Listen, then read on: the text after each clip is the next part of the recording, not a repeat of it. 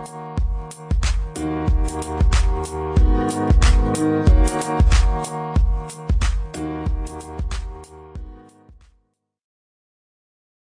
everyone, welcome to another Wealthy podcast. Today I have Peter Esho and Dominic Neshi joining me, Wealthy co-founders. We have a really great guest, Dr. Cameron Murray. Cameron, you're a specialist in property planning, environment, natural resource management and corruption at the University of Sydney, and you've also written a book. Welcome, how are you? Hi, good, thanks for having me. Thanks for joining us. So today we're going to start discussing a little bit of what's going on in the market. We've been hearing a lot of negativity around what's going to happen in the next few months because of COVID-19. And we're really interested in your opinion regarding this doom and gloom of like what's surrounding us. What's your view?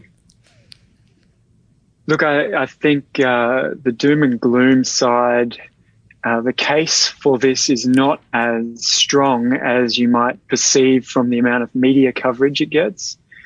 I think definitely once you peel back through the headlines, the case that housing in Australia is a reasonable investment choice at the moment, and that there's plenty of interest in buying housing, I think the case is pretty strong. I'm not arguing that we won't have a downturn this year. I just think the headlines, the 30% down and those sort of sensationalist headlines just are implausible given the sort of underlying economic conditions. And if you look at historical patterns, there's just really no precedent for that. Cameron, I think it was one of the things that we thought was very interesting and brought integrity to your work is that you weren't sensationalist and you weren't one of the, the professionals out there. And I'm saying that with, inverted commas, saying that there's, the arse is going to fall out of the property market in such a tremendous way. Cause I just, like you, I felt that, yeah, we may see some downturn, which is to be expected, but the underlying asset, there's so much caught up in that than just, a simple number like, unemployment numbers, or that no one statistic can help determine the whole of the property market. And I thought that was interesting.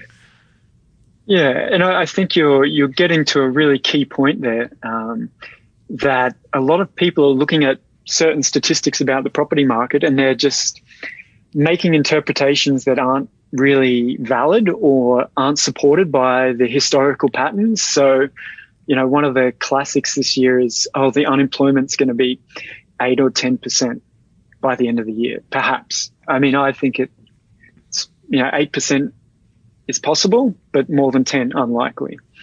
And people say, that's going to be bad for the housing market. Yet the last two times unemployment suddenly increased a few percent, we saw house prices start, long cyclical booms after that. So it's not obvious that, you can look at this one piece of data and say, that's bad. It's a bad sign for the economy. But that doesn't necessarily mean that it's a bad time to buy a house, because if you look historically, when unemployment is high is a good time to buy a house. It's usually preceding a long, stable expansion period.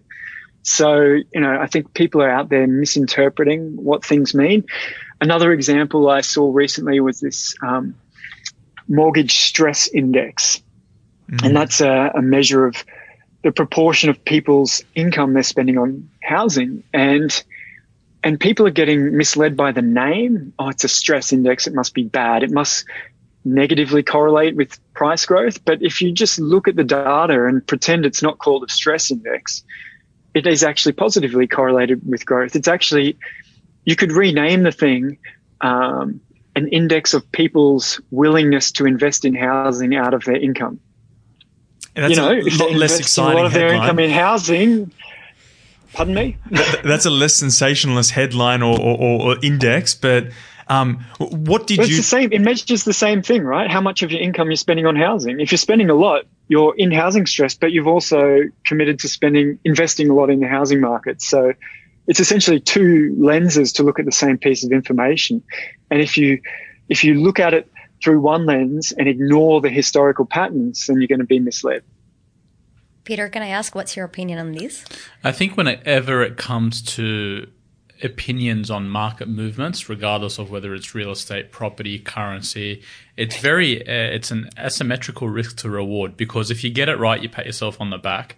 And if you get it wrong, you just disappear and nobody holds you to account. It's very easy to come up with a prediction, and then hide. But I think if you test people's predictions and you go to those that have been accurate, and you study that, you will see that they're less sensationalist, they're more level. For example, the IMF, I remember when I was early on in my career and I was looking at real estate and I was trying to sift out, and I read a headline, I think in 2009, that the IMF was predicting property prices to do something, one of these 20, 30%, whatever it is. I went to Google and I put in IMF property prices, and I went back to 2000, 2001, 2002. And to my surprise, they were predicting incorrectly for a very long period of time, but nobody holds them to account. Banks come out, bank economists come out every year and have them, and then it disappears. There's no index that shows the most accurate forecaster and the most inaccurate forecaster. And so I think people have to be very, very careful and cautious, because it's not a precise science. And if you have a look at it in a precise way, you will see who is right and who is wrong. Yeah, 100%. And even when at the beginning we were trying to look at other countries in a more advanced stage of COVID, it's not fair to compare, because what the government is doing here with the entire stimulus package is completely different to other countries, right? So, Cameron, can I ask, what do you think will be the impact of the stimulus that the government has announced on the market, on the property market? Yeah, well, what I've been saying recently is we've had an outsized stimulus for a very short temporary shock within a long-term sort of solid economic expansion. And so, I believe Keynesianism works. If you spend money, you get economic activity. And so it's pretty bizarre that a lot of people are discounting the effect of this. There's hundreds of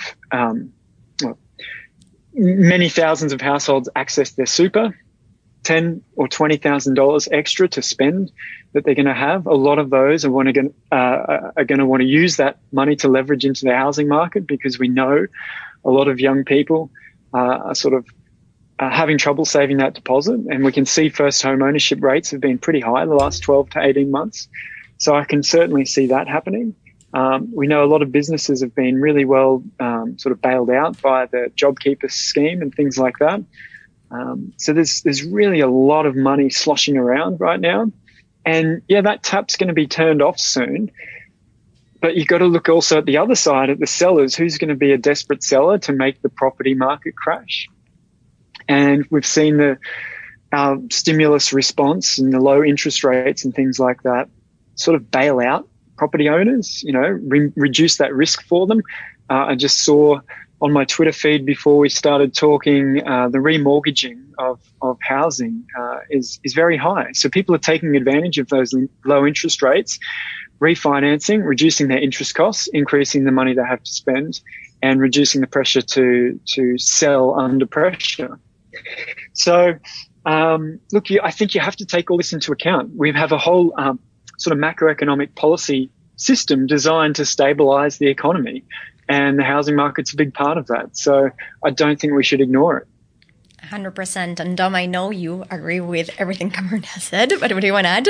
Well, I think that Cameron's hit the nail on the head. You can't underestimate the impact of the government stimulus. You can't underestimate the impact of culturally how people perceive property in this nation. Many people see it for what it is. It's an opportunity to get into the market. So we're seeing an increase in activity in different parts of the market. You're seeing the banks respond and not leaving buyers high and dry. They're saying there is going to be some difficulty. However, interest is the lowest it's ever been. Let's allow people to roll over into interest-only loans at a low rate, making these properties suddenly affordable. And where we do have a government that's invested in property, be it a good or a bad thing, that's probably a debate for another day. But soon as they saw that, hey, construction's going to come off by many thousands of homes, they're like, shit, that's about 10 to 13% of our economy is in construction. We need to prop it back up again. So the government's invested in the success, or at least the stability and maintenance of this investment or this asset class. So that tied in with people's inherent want to own, to buy their own place, to have, their cave, if you will, their place of security. I think that that's the reason why you're not going to see those crazy property market drops, the 30%. And in fact, in some parts of the market, you may see a boost. I've been talking to developers, and in the house and land market, they've got more sales than they've had in the past couple of years. So they've seen a spike in activity because people are going, hey, I want to get in now. Yeah. To me, there's... Sorry, Cameron, you go and then I'll jump in. Sure. I just wanted to build on that and say that we've actually had a bit of an adjustment in the housing market the last few years, since 2017. And investor buying has really been absent. And outside of Sydney and Melbourne, yields are pretty good on housing. It's not a bad place to park your money once you've seen interest rates fall. So we have to also be aware that the blue chip suburbs of Sydney and Melbourne are not the Australian housing market, and that outside of that, in the new estates in Brisbane, Adelaide, etc., it's going to be sort of a different environment. We've seen investors holding back. They're at record lows for an investor lending into housing. My gut feeling is after record lows, you get a recovery. You usually don't keep going.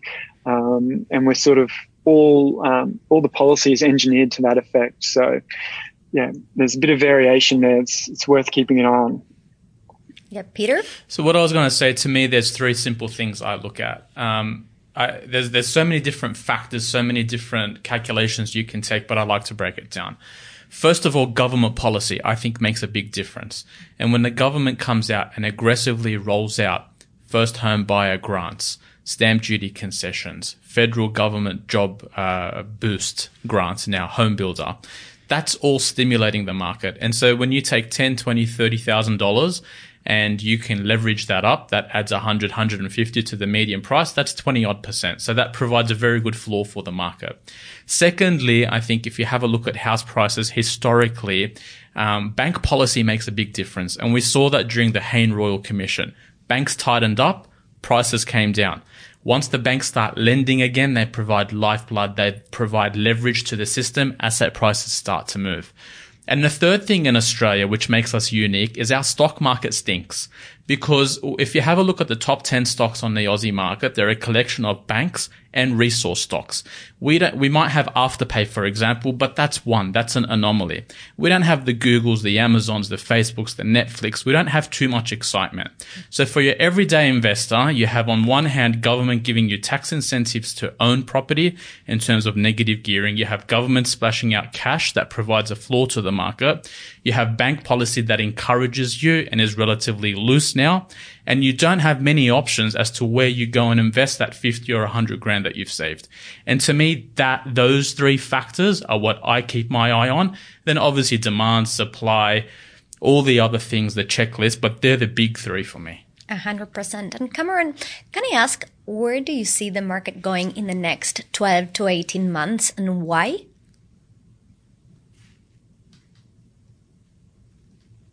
Oh, sorry, Cameron, we've lost sound. 1 second. I'm going to... Yep, that's all right. Just muted you because of some trucks in my neighborhood, but we're back. Awesome. So if I had to bet, so you're talking about the next 12 to 18 months. If I had to bet on one outcome, whether prices go up or down, I would bet on up. A national index. Okay. That's not saying they won't go down the rest of this year. Okay. But I just can't see what factor, as we've been discussing this whole time, banks are going to want to lend again. They might be a bit cautious right now, and maybe for first home buyers, their uncertain job prospects might be a bit of an issue. But there's, I generally think that investors lead the market, and I think, if there's a bit of yield there and there's not much else to do with your money and banks are willing to lend again, we're going to see any fall in the next 6 months been made up in the 12 months after that. That's if I had to pick one, likely outcome, that's what I would pick.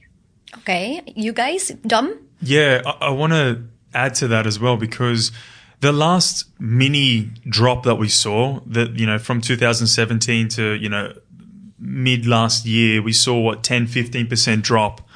And typically, if a drop is, 12 months, it takes 24 months on average for the market to then recover to similar levels. But what we saw is the market rebound in half the time they anticipated. And what that tells me is how buoyant our market is, how, willing we are to believe in that asset class. And there are eyes waiting to see when there is a fair value or a fair price. And as Cameron's saying, really investors do lead the way. Soon as you see, the sophisticated investors, the commercial investors, people coming in and jumping into the market, they bring a certain amount of energy. And soon as you go to an auction and there's 5 or 6 people, that brings an energy. All you need is 2 or 3 people bidding, and suddenly it's like, oh shit, I'm going to miss the boat. I'm going to miss the opportunity here. I don't know if you guys remember, but at it was the beginning of this year, it was December last year, that there was an energy to the market. It was starting to rebound. People thought, holy crap, I'm going to miss it. And I just anticipate that with all the spending coming in, with the interest rates being so low, that it won't be that far away that we'll see similar rebounds in particular parts of the market.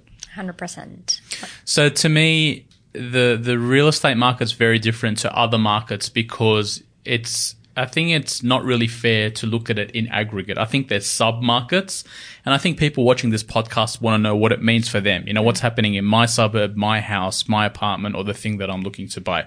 So some of the stuff that Dom and I have been talking about is between 500 to $1 million, there's a nice floor in the market now because you're getting given 25 grand from the federal government, 10 grand from the state government, free stamp duty. In Western Australia, I think they're doing up to 40 grand. That's a very, very good floor. Sub 750, 600. That's going to support the market.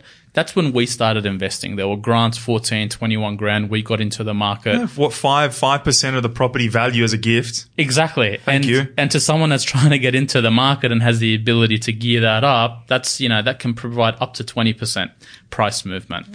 Where I think it's going to get a little bit tricky, $1 million to $2 million, where people are owner occupied. COVID has provided a little bit of a shock to their business. So, they borrowed a fair bit of money. They're not earning that rental income yield. They might need to sell their house, downsize, go on rent for a couple of years. That market might, I don't know, but I think if there's vulnerability, it's in that market. The other market, the upper end ultra luxury market, I think is also going to do well because you have very, very low interest rates. A lot of investors with a lot of money have to put their money somewhere. There's only so many Bitcoins you can buy and pieces of art you can hang on your wall. And what happens when the bottom of the market provides a floor, it filters through. Yeah. It filters up and eventually leads into the top. So with cash rates at 0, right around the world, negative interest rates in some countries, I think, the sub 1 million and maybe above 2.5, 3 million. And that's what guys like Simon Cohen and the guys you talk to are all saying, right? That market is very, very hot. Heaps of movement at the top end of the market. That $1 million price range it's interesting because, arguably there's a lot of discretionary spending in that part of the market. But yeah, when it's below 750 for sure, there's not that much, the median rents, like the lower end of the rent, you're going to find someone to rent your place out at a very good yield if it's, between 500 and 750K. And when you got interest rates so low, then it becomes a neutral or positively geared asset. Exactly. Plus the upside, growth upside. Couldn't agree more. So I know we have one more question, but we're running out of time. So instead, I'm going to change this up. I'm going to ask Cameron if you have any messages to people watching us or hearing this podcast. I think the main thing is that Sydney is not the country. I've just heard you guys talking about, the $750,000 houses. I mean, once you're out of Sydney and out of the major centres of Melbourne and Sydney, there are a lot of houses between $400,000 and $750,000. All the new estates, plenty of suburbs, and those, they're getting really good yields at the moment. It's very hard to imagine a $400,000 house falling in price 30% right now, with 2.5% interest rates, almost regardless. So I think that's something to keep in mind. Sydney is an exception. It sort of biases a lot of the discussion of housing, but think about what's going on elsewhere as well, if you really want to understand. Because as you guys have been saying, the housing market is not one market. Down at the entry level and in the suburbs, it's going to be different. So keep that in mind. Try not to panic. Housing markets move pretty slow, and shop wisely if you're going to enter it. I don't think there's any rush right now. I'm in the market for a house, so you should be talking to Wealthy, right? I obviously think it's a reasonable time, but of course I'm from Brisbane, so as I say, that's a different kettle of fish to Sydney. No, look, and I agree with what you're saying there, because we forget that there's a world outside of Sydney sometimes, and we do get out of the office and travel, but spending $400,000 or $500,000 and the homes that you can get for that outside of Sydney they're beautiful. That you can get into some really, really nice estates. So yes, there is a world outside of Sydney, guys. Remember that. And it may very well be the case that with this period of working from home and changing up the way we organise businesses, that people might be willing to ditch the city a little bit more than they used to be. I don't know if that's going to have any tangible effect, but certainly it's entered my thinking and a few people I know. I don't know about you guys, but it's also something that might happen, that the city centres temporarily don't become as attractive as they used to be, and the outer suburbs become more of a prospect for many buyers. Can I just say thank you for saying that, because I've been harping on about that for weeks now, because I do feel that there is a sentiment there, and having many conversations where the city centre isn't all it's cracked up to be. I'm looking at your video, and you got beautiful trees and grass and space, and I'm jealous. So, Peter, to wrap up, what's your message? My message is that if you can afford to buy into a premier city like Sydney, that's your most optimal outcome. But generally, buy the best quality thing that you can afford. Buying an investment is very different to buying a house to live in. Your lifestyle and the quality of your life are different, are non-financial elements. If you're looking to buy in the premier city, buy something with a strong yield. It's not very difficult now to generate a 3.5-4% yield in Sydney, and I think that's a fantastic opportunity. You'll watch this video in 3 or 4 years' time, bookmark it, send yourself an email, put it down, and I guarantee that you will reference back to this and say, that was a great time to buy in Sydney. 100%. So I'm going to wrap up, say thank you, Cameron, for joining us. And for our audience out there, if you've heard anything that made a lot of sense to you and you enjoyed it, please share it with friends and family, and hope to see you around. Thank you. Thanks, Cameron. Thanks.